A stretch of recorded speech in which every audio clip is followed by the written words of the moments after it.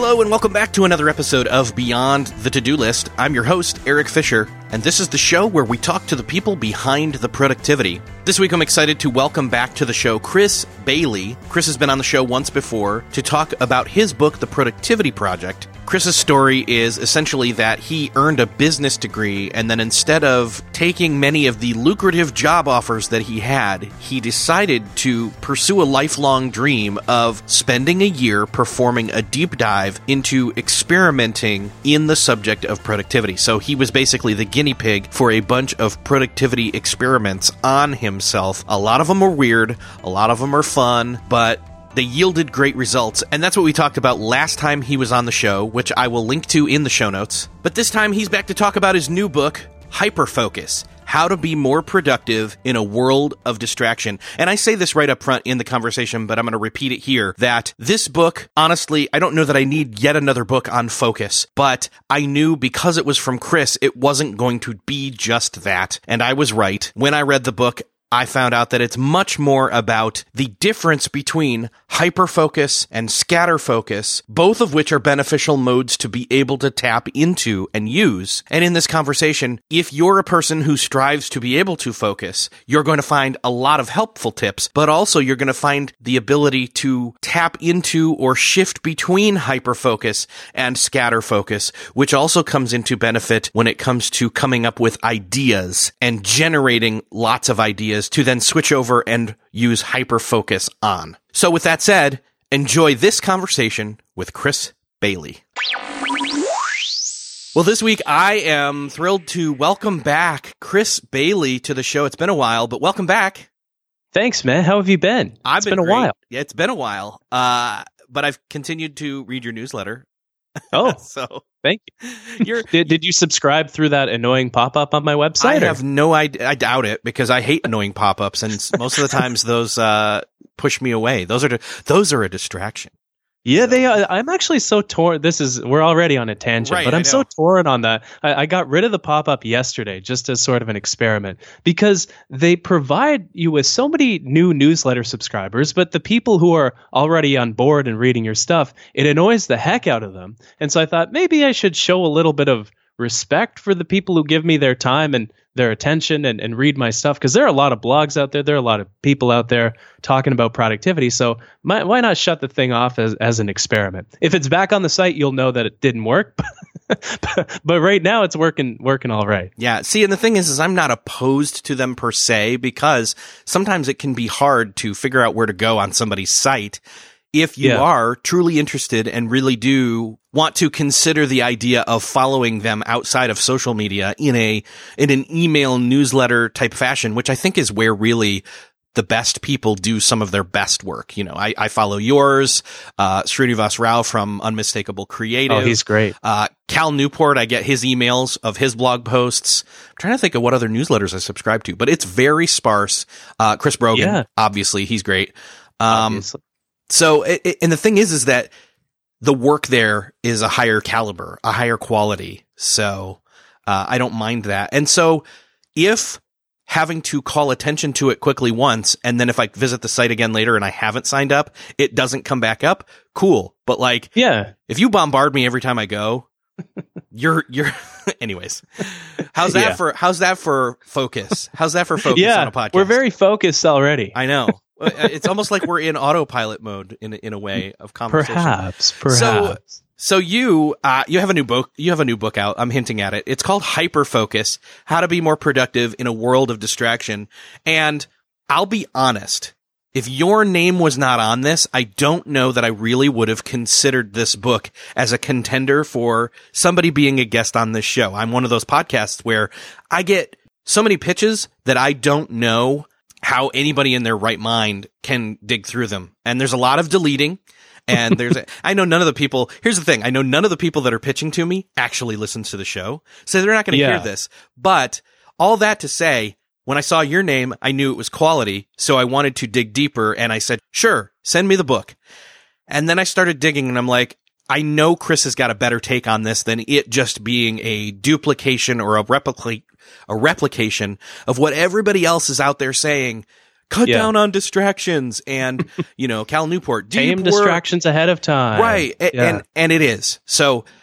And here's the thing: you do state some of those common sense things, but you do what you do well, which is dig in deeper, add some science, add some strategy, and take it to another level, higher or lower. I don't know what you want to call it. Like, you dig deeper, which elevates it. Does that make sense? Yeah. Well, this book was kind of born out of what you just said. This is kind of the uncomfortable part about writing this book that I went through is I found that, especially after writing the Productivity Project, that I filled my time with more distraction. I was one of these people who was cranking out this advice. I wrote about it in the Productivity Project and on my website and in all these places where we should tame distractions. We should focus. So let me distract you for 1 second and say, yes. Let's spell out in like 2 or 3 sentences what the Productivity Project was, because I think that adds extra context to all of those distraction techniques that you were trying out. Yeah, so Cole's Notes summary, or Cliff's Notes. One of them is Canadian, and the other one's American. I always forget. Cliff is American, because that's the one I'm familiar with. I've never heard of I'm Cole's familiar. Notes. Cole's Notes is like the knockoff Canadian one, I'm pretty sure, that we tore apart in high school. Essentially the Productivity Project, I graduated with a business degree, several job offers, and doing well up to that point. But I thought, I'm going to decline all these jobs and get to the bottom of how we can become as productive as we possibly can. And so I spent a year of my life digging through all the research I could find, interviewing all the greats, many of whom have been on your show. I poured through all the books, the journal articles, and I ran a bunch of weird productivity experiments on myself, where essentially using myself as a productivity guinea pig, meditating for 35 hours over the course of 1 week, living in total isolation for another week, all to come to some relatively simple conclusions in a really complicated way. That productivity, it's not just time management, is in the name of the show. It's more than just a to-do list. It's also managing your attention and your energy. And what lies at the core of that is intention and choosing what you do before you do it. And that kind of, it went well. That book's out in, I think, 10 or 15 languages or something like that now. And so I'm lucky that I get to continue experimenting with this weird passion for a living. And after writing that book, I found something uncomfortable, and it was that I was giving all this advice that people should tame distractions, but then I found that I was pretty distracted myself, and especially as somebody who calls himself a quote unquote productivity expert. It was kind of this finding that created this dissonance within myself, where I thought, man, if I'm this distracted and I'm giving this advice, maybe the advice doesn't work. Maybe there's a better solution out there. Maybe there's a reason why we're wired for distraction and not wired to focus on stuff. And so that's really what led to this book. And I think, like you said, what makes the book different. I think this is one of those books where the obvious advice is not the best advice. The advice that always makes sense to say, sometimes when you try it out, it doesn't necessarily work. And so, that was a big finding with this project, at least. Okay, so give me one of those examples, because I want to kind of set the stage here for, again, this being not just another book about focus, but some of the stranger tactics that are contained. Yeah. Well, one kind of curious finding is, focusing is great and it helps us become more productive, but so is unfocusing. And I think one of the things that differentiates this book is just the piles of science behind it and underneath it or above it or below it I don't know what direction you want to go in. But it was kind of the power of unfocusing. And one of the experiments I conducted in this book was making myself bored for an hour a day for an entire month. Because I realized, like, okay, I'm focusing a lot using the tactics that I was writing about, but I was also pretty burnt out at that point. So I thought, what about the flip side of focus? What about boredom? What about just letting your mind be for a little bit? And so for 1 month, for an hour a day, I did things like I read the iTunes terms and conditions for a day. I got through it 2.5 times. It's actually pretty short and readable, more readable than I found. I watched one cloud in the sky. I peeled exactly 5 potatoes in another hour. In another hour, I waited on hold with Air Canada's baggage claims department. And it was funny because I got the same lady each time after waiting on hold for about 20, 25 minutes. So I'm pretty sure there's just one lady manning Air Canada's baggage claims department phone number, but that's beside the point. And I found some curious things.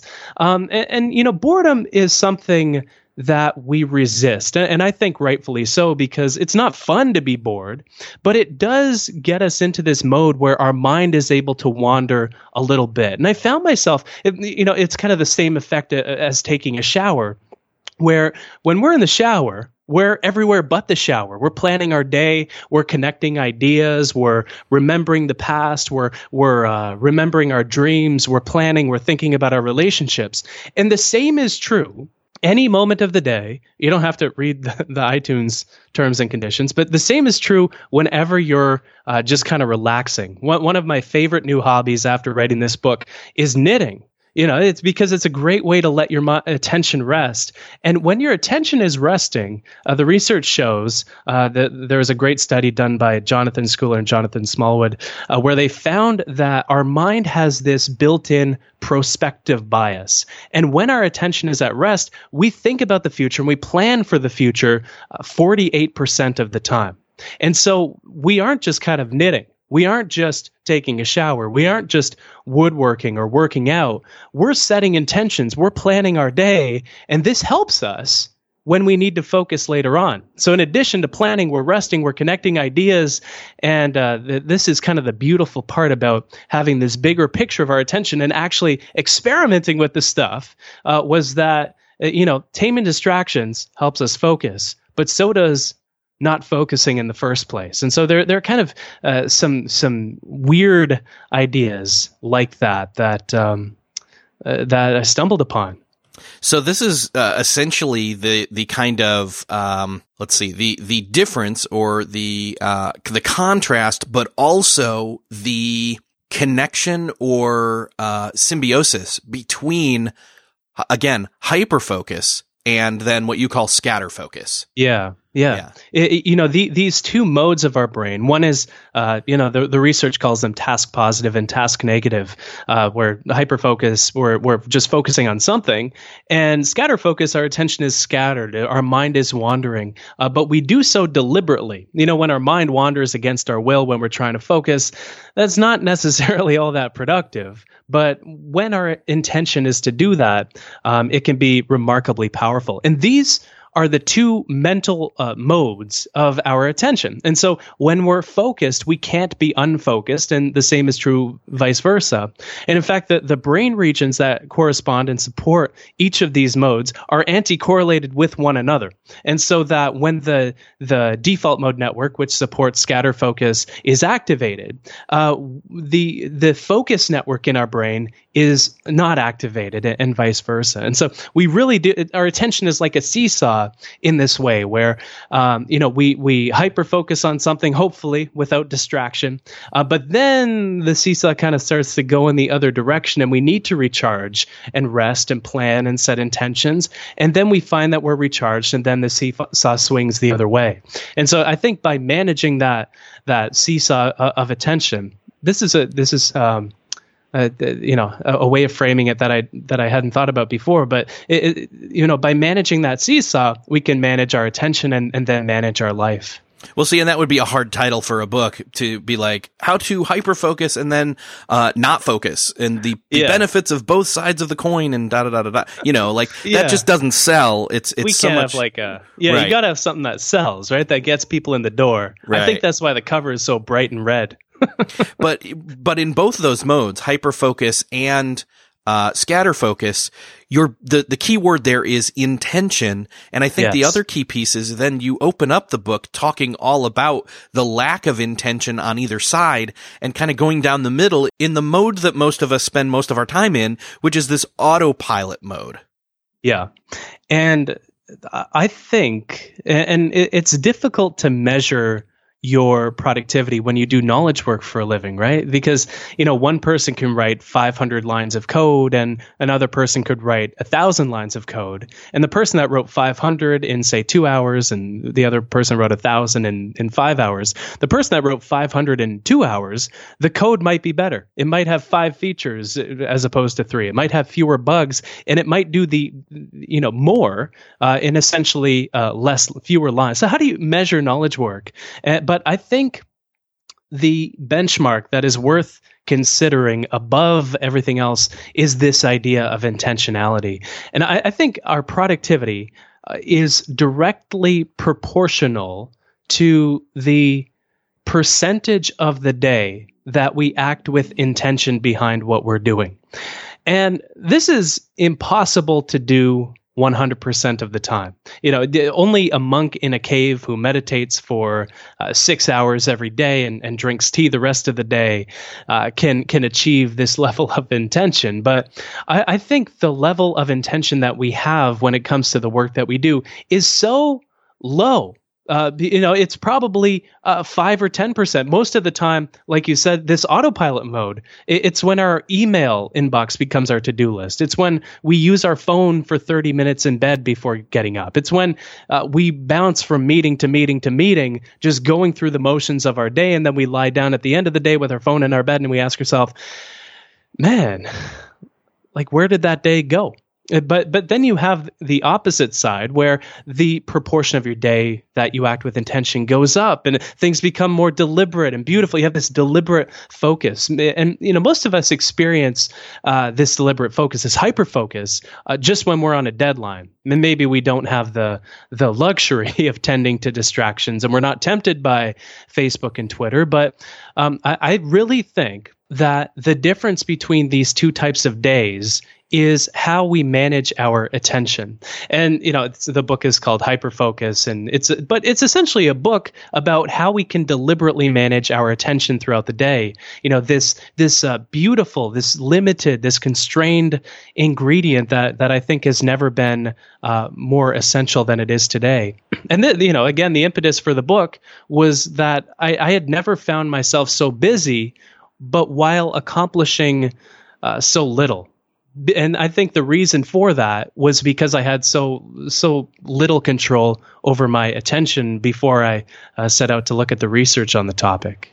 See, and I would argue that, and I think you would maybe agree with me, that autopilot mode has some benefits because it may not take as much energy to use it. In other words, it's autopilot, and it means you're not intentionally thinking about it. And that's one way of looking at it. Another is, hey, if you can program your autopilot to a certain extent by having intention up front and then habitualizing the right things that are then sitting inside of your autopilot mode, then you're good to go. If you've autopiloted. Oh yeah. If you've that's all a habit is. Yeah, exactly. So again, if we do this, if we step back for a second and say, okay, how do I want to be intentionally, ahead of myself so that I don't have to think about things? I take certain decisions out of play that I don't have to make and they're already made for me.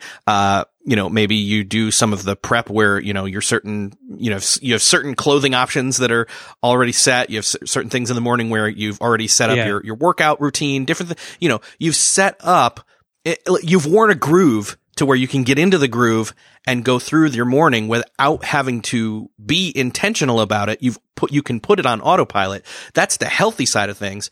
But a lot of what you're talking about, is a lot of us unintentionally just fall into a rut and put autopilot on without thinking about it and just go about our business. And then, we go from browser to browser tab, over and over again, checking things and all of those other distraction, items.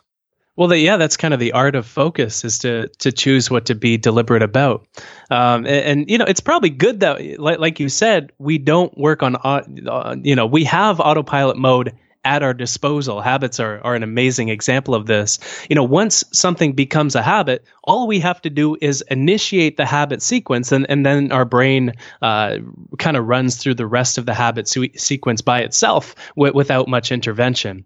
But it's good that we're not deliberate about everything. Like, if we need ketchup, for example, maybe we don't want to, sit down with our iPad Pro and make a mind map of all the different kinds of ketchup, and then really kind of zero in and ask for feedback from 10 or 15 different people, and really be deliberate about buying the container of ketchup at the end of the day. Our time is limited, and so it's good that we have this mode, and it's good that we have this mode often when we're responding to email, especially when it's a simple message. Are you free for dinner? You don't want to fire up a Word document and then begin to type up a response and then ask a few people for feedback, all to arrive at just saying, yeah, sure, I'm good for dinner. So it's good that we can deploy this intelligently, but I think where this intention becomes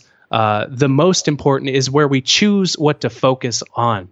And this is such a simple idea, but some of the best ideas are where we need to choose what we focus on before we focus on something. This is, I would argue, the most important decision that we make throughout the day. And so we choose to focus on email, and then we run through a few habit sequences in our mind and responding to a few and archiving a few, but then we have deliberate thought within the boundaries of that intention as well. But I think where the intention starts, we need that deliberateness behind what we're doing. It's like the wood behind an arrow, that deliberateness behind our actions. Yeah. Well, and you even talk a little bit about setting stronger intentions, which, right off the bat, that doesn't seem like, well, okay, I'll be more intentional. Like, I'll just want it more. No, what it is it means it's, instead of being vague about something, you drill down into it and be specific about it. Yeah, precisely. And this stems from research that Peter Gollwitzer has done, where he looks at the efficacy of an intention that's kind of general, like work out this weekend, versus setting an intention that is what is called an implementation intention. And so essentially, before you begin to do something, you think through the process by which you will need to accomplish that thing. And so instead of go to the gym this weekend, it's at 8 a.m. Text Mike and go to the gym together. Whatever it might be, we kind of make our intentions more specific in that way. And this, this might not be worth doing if the efficacy of our intentions went up 5 or 10%, because it's a bit of extra work. But in practice, especially with the ones that we care about, and especially with the ones that we find difficult to do. If something is simple and we care about it, then we don't need to make it that specific. But when it's more difficult, and we care about it, we need to make it as specific as possible and think through how we'll actually do it. Yeah, exactly. So, and I think that yields better results. It makes it so that, again, it's not just about, oh, I plan to work out tomorrow. No, it's much deeper than that. Yeah. It's actually, I am going to do this activity for this amount of time, and then I'll know that by hitting a certain metric or measurement that I've done it. And then you know when you're done as right. well. And you have that feeling of accomplishment, which is what productivity is all about. So I think the key here for us is we need to know how to enter in. Well, one, we need to know how to exit out of autopilot mode and enter into hyperfocus mode and scatterfocus mode more intentionally.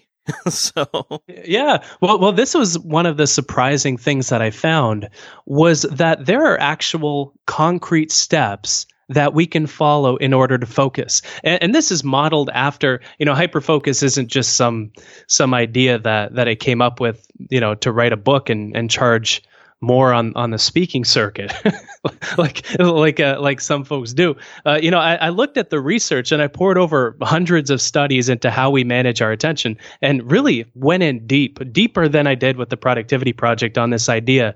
I talked to experts, dozens of experts, including, oddly enough, at Microsoft. They have an entire research department full of thousands of researchers, dozens of whom study our attention and how distracted we are throughout the day. Oddly enough, the company, I hope they don't listen to this, but the company that is responsible largely for how distracted we are in the first place, those little Outlook notifications popping up into the corner of our screen and things like that, is conducting research into our attention. But essentially, when we focus on something, the research shows that we follow the same few steps each time. We focus on something, our attention gets distracted. And another thing that I found is we tend to focus on external distractions, but internal distractions are just as essential. This is why David Allen's system, Getting Things Done, is so powerful. Our head is for having ideas, not for holding them.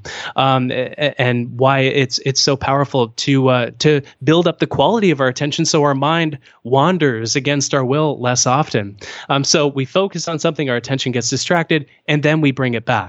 And so we go through this wheel of attention almost, and we can kind of model the steps by which we should focus throughout the day based on these steps here. So maybe first we start with an intention, because that's what should precede the attention we give to our work and our life. So step one, I think, is we choose something productive or meaningful on which we can focus, because that's where attention has to start. So number two, you eliminate as many external and internal distractions as you can, so that out of all the things you could potentially focus on, the intention that you set becomes the most attractive. Because in the moment, Facebook or email will always be more sexy than the report that you really want to be writing, or the Excel sheet that you need to update with your quarterly budget estimates. And then three, after you tame distractions, after you have that intention, you focus on that object of attention. And then four, continually draw your attention back to it. And so choose something to focus. They're very simple, right? But there's a lot of complexity embedded within these ideas. Choose something productive or meaningful to focus on. Eliminate external and internal distractions. Focus. It's kind of the easier step, and because focus isn't something you do in the moment. It's something you do ahead of time to prepare yourself to be able to do it in the moment, and then you bring your attention back to that thing when it wanders. And so, it's simple, but it's complicated at the same time. Yeah.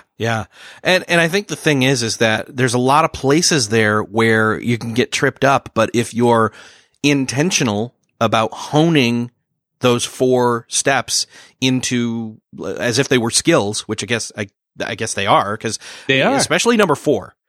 You can do all the work in the world on steps 1 through 3. You get to number 4 where you still where you draw it back. Yeah, you're still going to.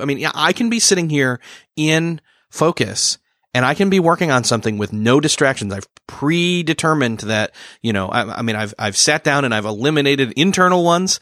I've made sure that nothing external is going to step in and drag me away. But inevitability always is a key factor here, where a new thought comes up. My brain isn't going to stop working on other things just because I'm looking at one thing right now. And that's where, I guess that's where meditation comes in, is to practice that focusing of the mind. Of course, then the other thing is to have that list nearby where, hey, if this thing that just popped up into my head, like, instead of having the thought and then letting the thought pass, if I quick turn and write it down and then turn back to where I am, especially if it's handwritten, not technology typed, I can easily come back to what's at the task at hand. Yeah, and this is, I think, the key. And this is where hyperfocus helps, where we bring more of our attention. Instead of dividing our attention, we spend 1 minute on our phone, then 2 minutes in Excel, then 1 minute on Twitter. We give more of our time to one thing. And as a consequence of this, we give more attention to one thing because there's this idea of attentional residue, which is the fragments of the previous thing we were just doing that remain in our attentional space as we switch to doing something else. And so it's basically impossible, especially when we don't have some kind of time pressure, it turns out. It's essentially impossible to focus completely on our phone and then completely on a report and then completely on a conversation that we happen to be having and then completely on a podcast that we're listening to. A part of our mind is always on the previous thing, especially when there wasn't time pressure to complete that previous thing. And this is the fascinating thing about our attention and why it's so vital that we focus on just one thing for an extended period of time. This is where the length of time that we focus on something comes into play, because the longer we focus on something, the less residue exists from the previous thing that we were doing, and the greater the likelihood that we become totally immersed in that thing. And this speaks to a construct called meta-awareness, which is essentially just awareness of what we're aware about, of what's occupying our attentional space in any one moment. And, the more often we check up on what's occupying our attention, and the more quickly we're able to get back on track when our mind does wander. And also being kind to our mind when we find it wandering is very helpful here too. Another study conducted by Daniel Gilbert from, I believe, Stanford, he found that when he sampled a bunch of people what they were doing throughout the day, at any given moment, their mind was wandering 47% of the time. And so that's essentially where we're starting out at. We're only bringing 53% of our attention to what we're doing in any given moment. And so the more often we check up on what's occupying our attention, the more productive we can become, because we can realign our focus to that object of attention that we cleared distractions for and that we set an intention for. Just to give folks something tactical that they could do right away, which is always why I personally listen to these shows, is if you set an hourly chime on your phone or an hourly timer, it's a super powerful thing to do. And when the timer goes off, it's kind of like an hourly awareness chime in a way. This trains this construct of meta-awareness, how aware you are over your own attention. And you can check up on, okay, was I distracted? And if I was, maybe I can tame that distraction for later. Was I on intention or off intention? And if you're on intention, you can kind of keep going. Am I mind wandering, or am I focused on what I'm doing? Or am I planning something in my mind related to what I'm doing, which is great too. Mind wandering can be remarkably productive when it's conducive to our goals, which it is quite a bit of the time. And so this trains this idea, and so does meditation. Meditation actually expands the size of our attentional space, our working memory capacity, so we can contain more and process more in any given moment. It kind of builds up the RAM, the random access memory in our mind, meditation. And so these are ways, the hourly awareness chime, practicing this wonderful practice of meditation, that we can help on that fourth step where we draw our attention back to what's truly important. I want to hit pause real quick on the conversation to share about two sponsors that make this episode possible. Handy's an easy way to book home cleanings on a schedule that's convenient for you. You can book them right from an app or on their website. All of the pros on Handy are background checked, and you can learn more at handy.com. And it's honestly so easy. I went into the app, told them the number of bedrooms and bathrooms in my home, picked my date, and it was scheduled. It was that easy. I was matched with a top-rated pro, and they did such a great job, I can easily mark down that I want them to be the person that comes for future bookings. And honestly, we've been in this home for just over a year, and in that time, I don't know that we've ever got it as clean as they did, which kind of surprised me. Handy is offering a special offer to listeners of Beyond the To-Do List. You can get your first 3-hour cleaning for $39 when you sign up for a plan. You can visit handy.com/to-do. That's handy.com/TODO and use promo code TODO. That's promo code TODO. And honestly, I know I have sponsors for this show all the time, but this one really did blow me away. Like, there's nothing like the feeling of having a thoroughly spring cleaned home. And this did it. So again, get your first 3-hour home cleaning for $39 when you sign up for a plan. Get it by visiting handy.com/TODO and use promo code TODO. That's promo code TODO.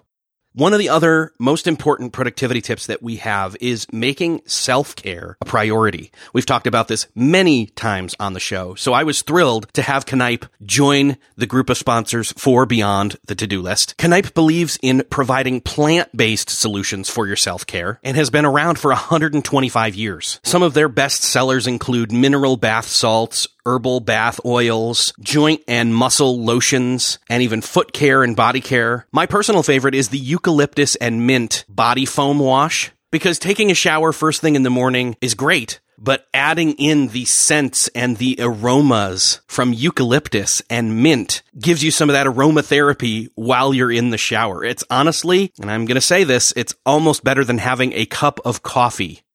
I know, right? Blasphemy.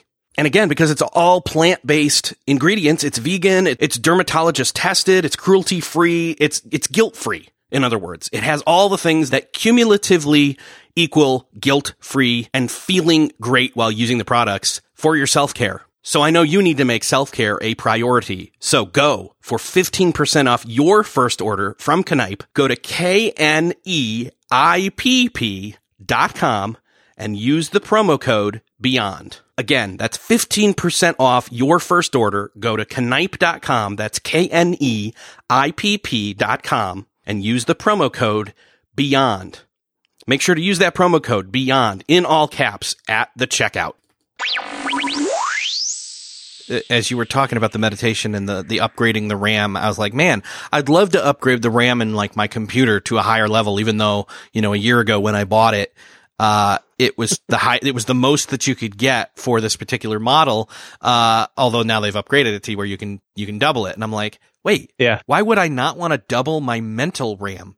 And I've never thought about meditation being that. And I think now I'm finally sold. I mean, I know the benefits. This is it. This is what did it for you. Yeah, this is it. Like, upgrading my mental RAM is a necessity for myself personally. I don't even know like how much I actually even have. So that's kind of, anyways. You have like, we got like 64 kilobits. Yeah. I've got a floppy disk of RAM inside of me. So. Yeah, really. No, honestly, the amount of working memory that we have is incredibly constrained. One of my favorite parts about being on this show is so many productivity nerds listen to it, so I can geek out about stuff like this. But the reason that scientists posit that the RAM in our mind is limited, this working memory capacity, it even has the name memory in it, the working memory capacity is limited, is actually the same reason that the memory in our iPhone, our computer is limited. And so RAM in an iPhone, Apple resisted adding more RAM for this very reason for years, is because RAM is more power heavy. And so it consumes a lot more power. If you double the RAM, if you go from 8 gigs to 16 gigs of RAM, it consumes significantly more memory. And if you don't have much going on in the moment on your computer, if you're just processing Word documents or even recording a podcast, you're not editing video, you might not need it. And so you can prioritize battery life and other processes over the amount of RAM that you have.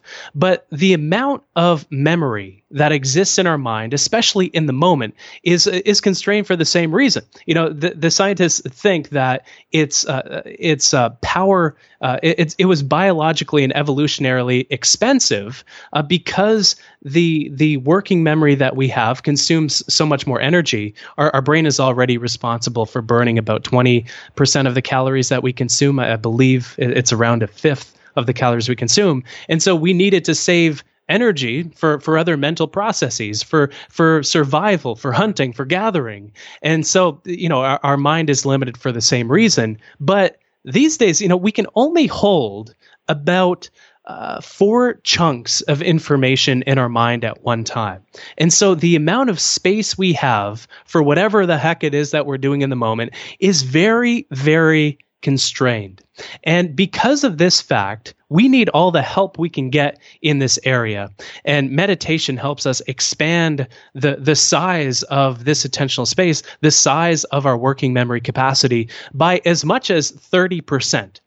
So we're able to do 30% more in each moment. And in addition to this, we experience less attentional residue from the task that we just switched from. And so we don't only have more RAM to give to the world around us, which makes experiences more meaningful, which makes us more productive, but it makes us live a better life because we're able to do more in the moment. But we're able to actually transition quicker too and clean up the RAM that we do have, which I think makes meditation so powerful, as well as this idea of checking up on what's in our attention. So let's go the opposite direction of meditation and geek out on caffeine and coffee. Man. And so you talk about not just caffeine drinking. I mean, most people who are listening to this, they're like, well, I mean, some people are tea drinkers too, and I am for sure. But everybody's like, yeah, sure, coffee. I drink my coffee to make sure I wake up. What about it? And you're talking about strategic caffeine drinking. So why the word strategic? I think most things are worth doing strategically. But caffeine is, as one of these people who basically overthinks pretty much everything. But caffeine is one of these things that boosts our mental and our physical performance by almost every single measure. It boosts our focus. It deepens our focus, regardless, studies show, on whether a task is simple or complex. But it also actually narrows our attention, as I talk about in the book a little bit, which makes it not good if we want to brainstorm something. So, caffeine is kind of the opposite of alcohol in this way, where alcohol, we all know that it increases our inhibition.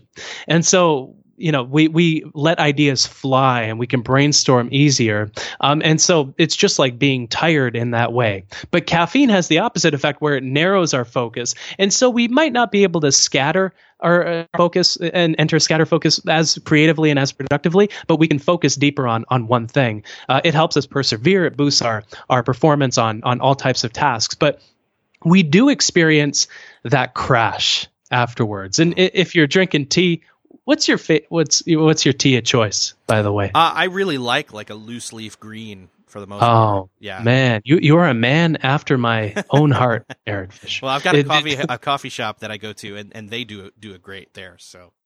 Oh, man, and they probably don't steep it. This is, I think, the biggest mistake people make with green tea is they brew it at 100 degrees Celsius.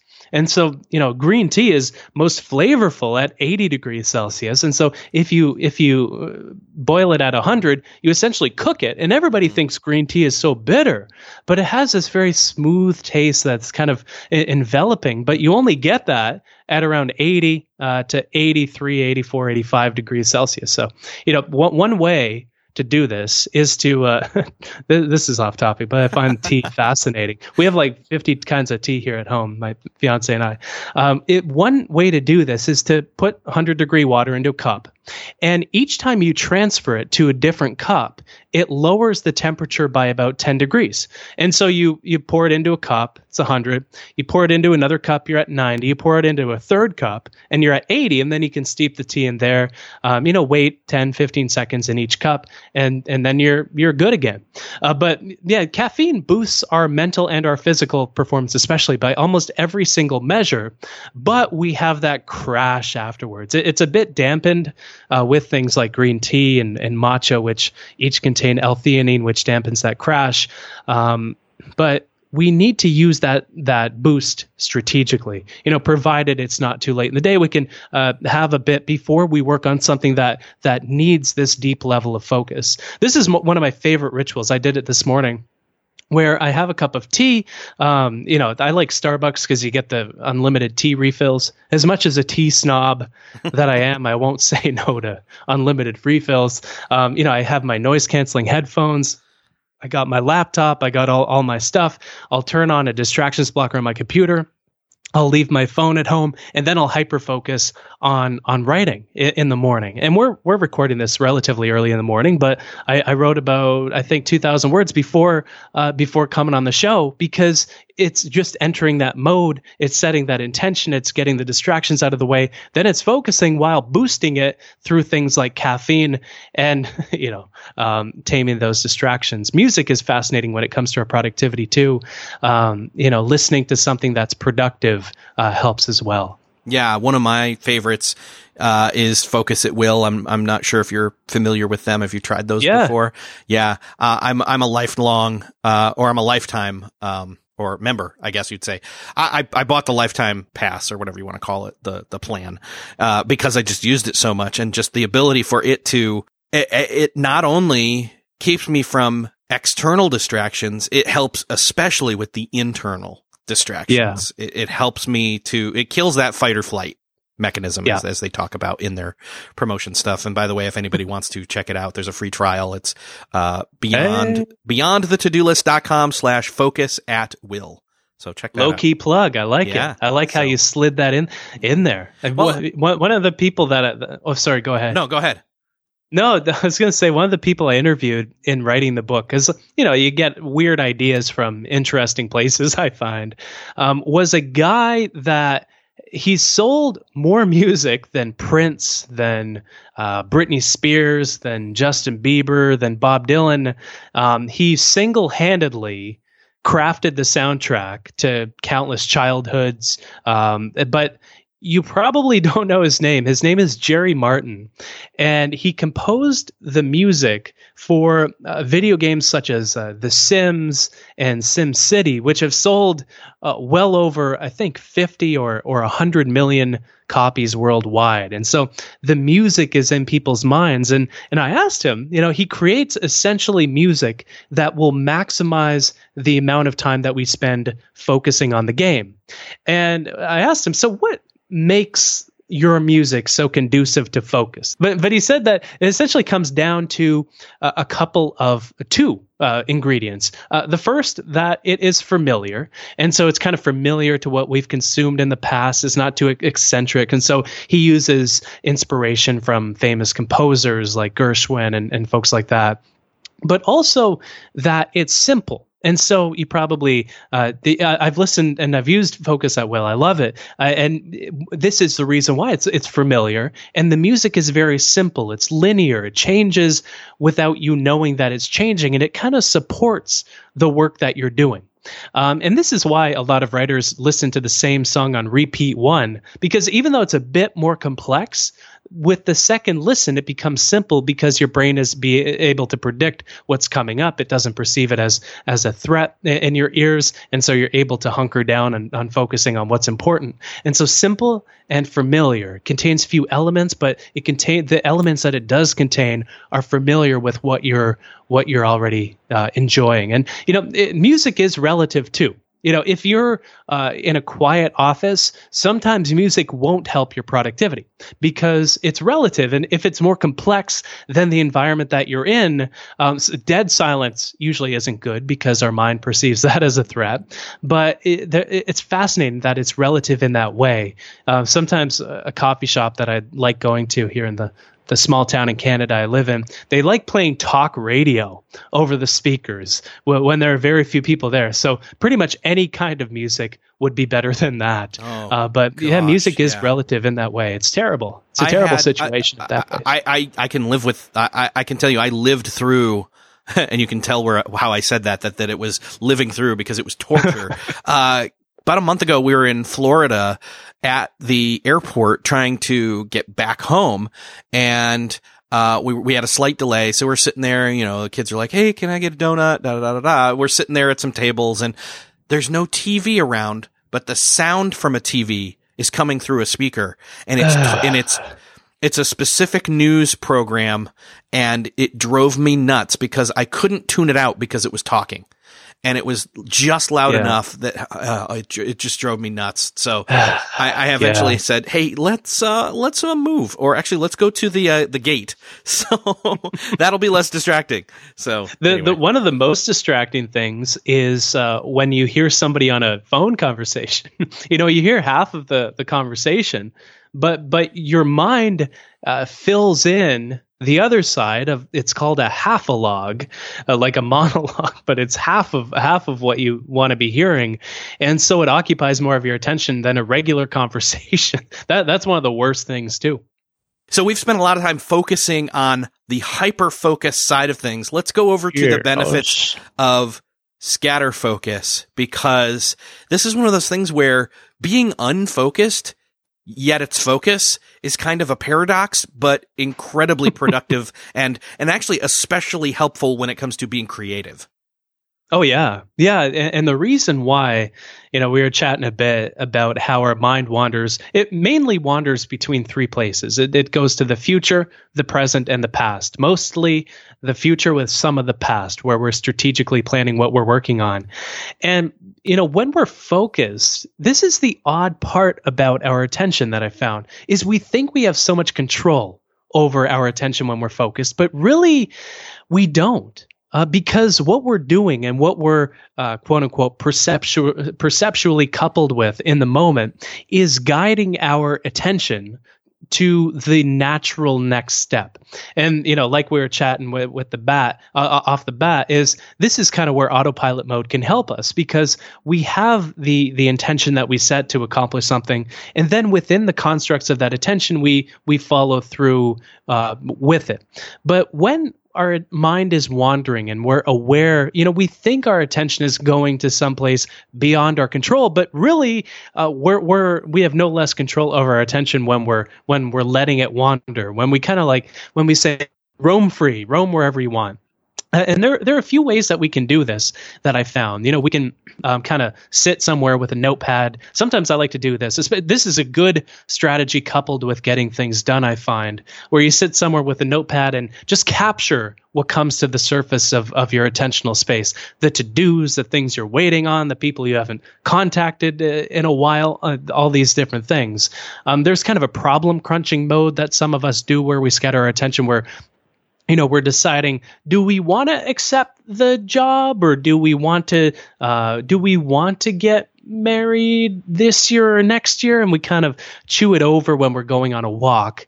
But the most powerful way that those are great for capturing and solving problems, but the most powerful way that we can scatter our attention is to do something simple and habitual. And most of us only get this when we're taking a shower. But when we deliberately let our mind wander, this is one of the most powerful ways that we can do so.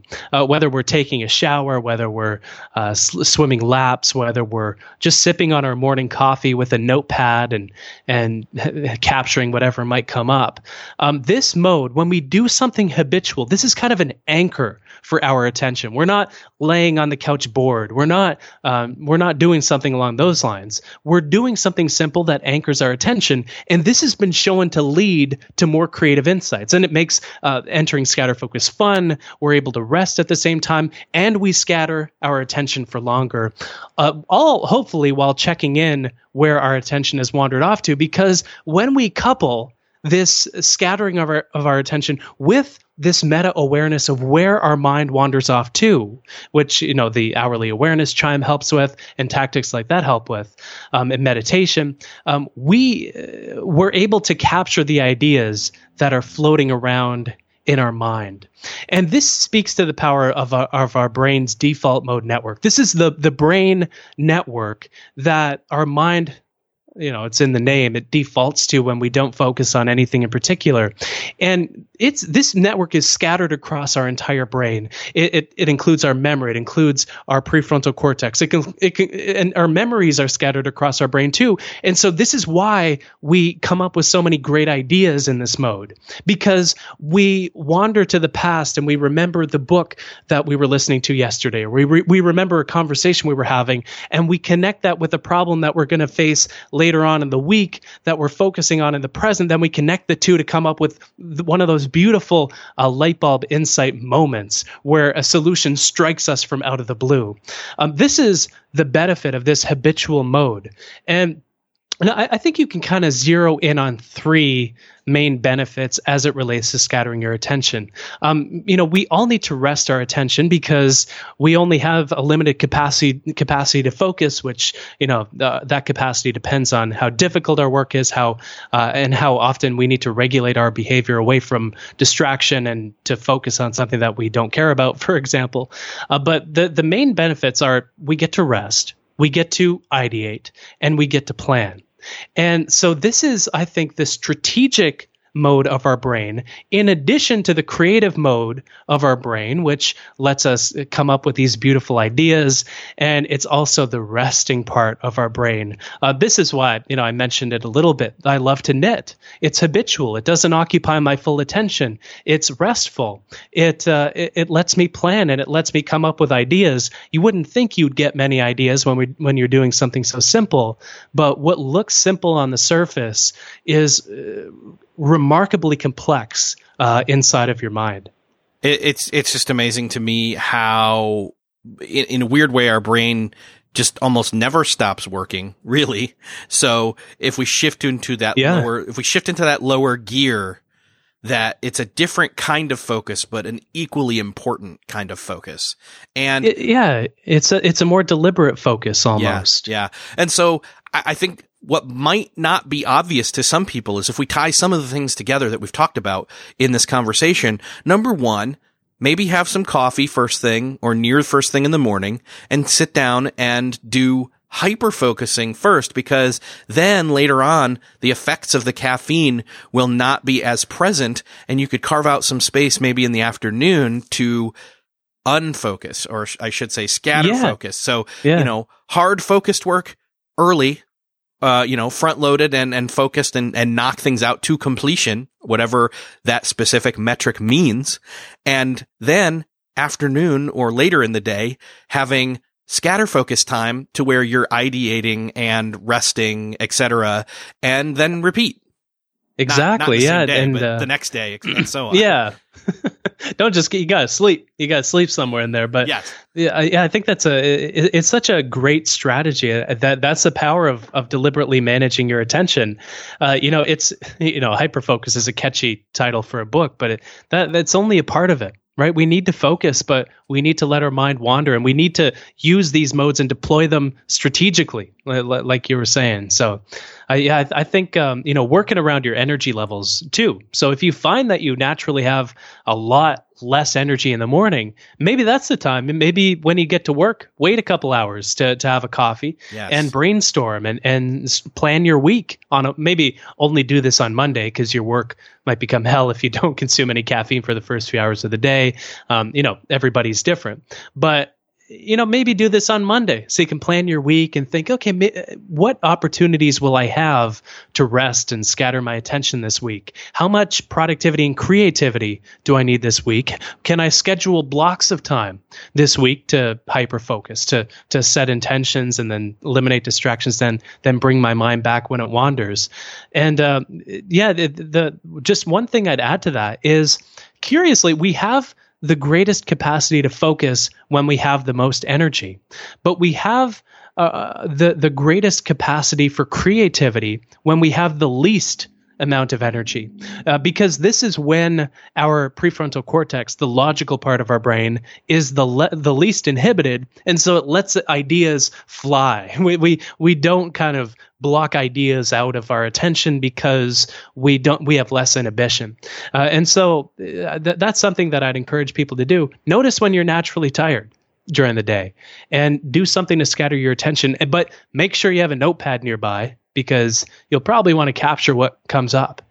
The point there is then you've generated new ideas to then sift through, and next time you hyperfocus, drill deep and do something with them. Exactly. So, the book is, again, called Hyperfocus, How to Be More Productive in a World of Distraction, but it's also how to Scatterfocus. So it's really all about the different sides of the coin of focus, and it's coming out soon. It's going to probably be ready for pre-order. Actually, it's probably already out there right now for pre-order. By the time this drops, it's already maybe out. If you go maybe check. It's in the world. Yes, maybe it's in the world. I am holding a tangible copy right now, but you can too. So we didn't even. There's a couple of things in my notes that are like hugely geek out stuff that we don't have time to go into. So that's a good sign. Oh man, we got to do it again. Book. Yeah. So tell people where they can find you, Chris, and find out more about grabbing the book. And I'll link it up in the show notes and everything too. Cool. Yeah, the website for the book is hyperfocusbook.com. And the website that I have, which no longer includes a newsletter pop-up, at least, depending on when this episode comes out and how the experiment goes, is my website is called alifeofproductivity.com. Awesome. Chris, it's always nice. And it's in bookstores everywhere. I forgot. Support your local booksellers. I always I know a few local booksellers are all really good people, and you should support them too. Yeah, go there and order it. Go pre-order it through them, and then they'll tell you when it's in, and that's a great way to go, to be honest. Yeah. They call you, you go in, you pick up the book. It's nice. You get to talk to a person instead of a UPS delivery driver. Which they don't always talk, so anyway. No. Gosh. Chris, always awesome to talk with you, and let's do it again soon. We should, man. Thanks so much for having me. So, number one, I'm definitely going to have Chris come back on the show again sooner than the difference between last time and this time. Just way too much stuff that we could have dug into in this conversation that we didn't get to, which means there's a ton left for you to grab in the book, which you can find the link to at beyondthetodolist.com/238. It is out as of right now. And while you're at that link, the show notes for this episode, you'll find the link for the sponsors for this episode. Check them out. Knipe, get 15% off your first order with the promo code BEYOND. Go to KNEIPP.com. Make sure to use the promo code BEYOND, all caps. And Handy, book home cleanings on your schedule right from the app or the website. Just go to handy.com/todo. That's handy.com/TODO to get your special offer from them where you get your first 3-hour cleaning for $39 when you sign up for a plan. Again, that's handy.com/todo. Handy.com/TODO. Thanks, Knipe and Handy, for supporting this episode of Beyond the To-Do List. And thank you for listening. If you know somebody who needs to tap into Hyperfocus and Scatterfocus, think of that one person, share this episode with them, and I will see you next episode.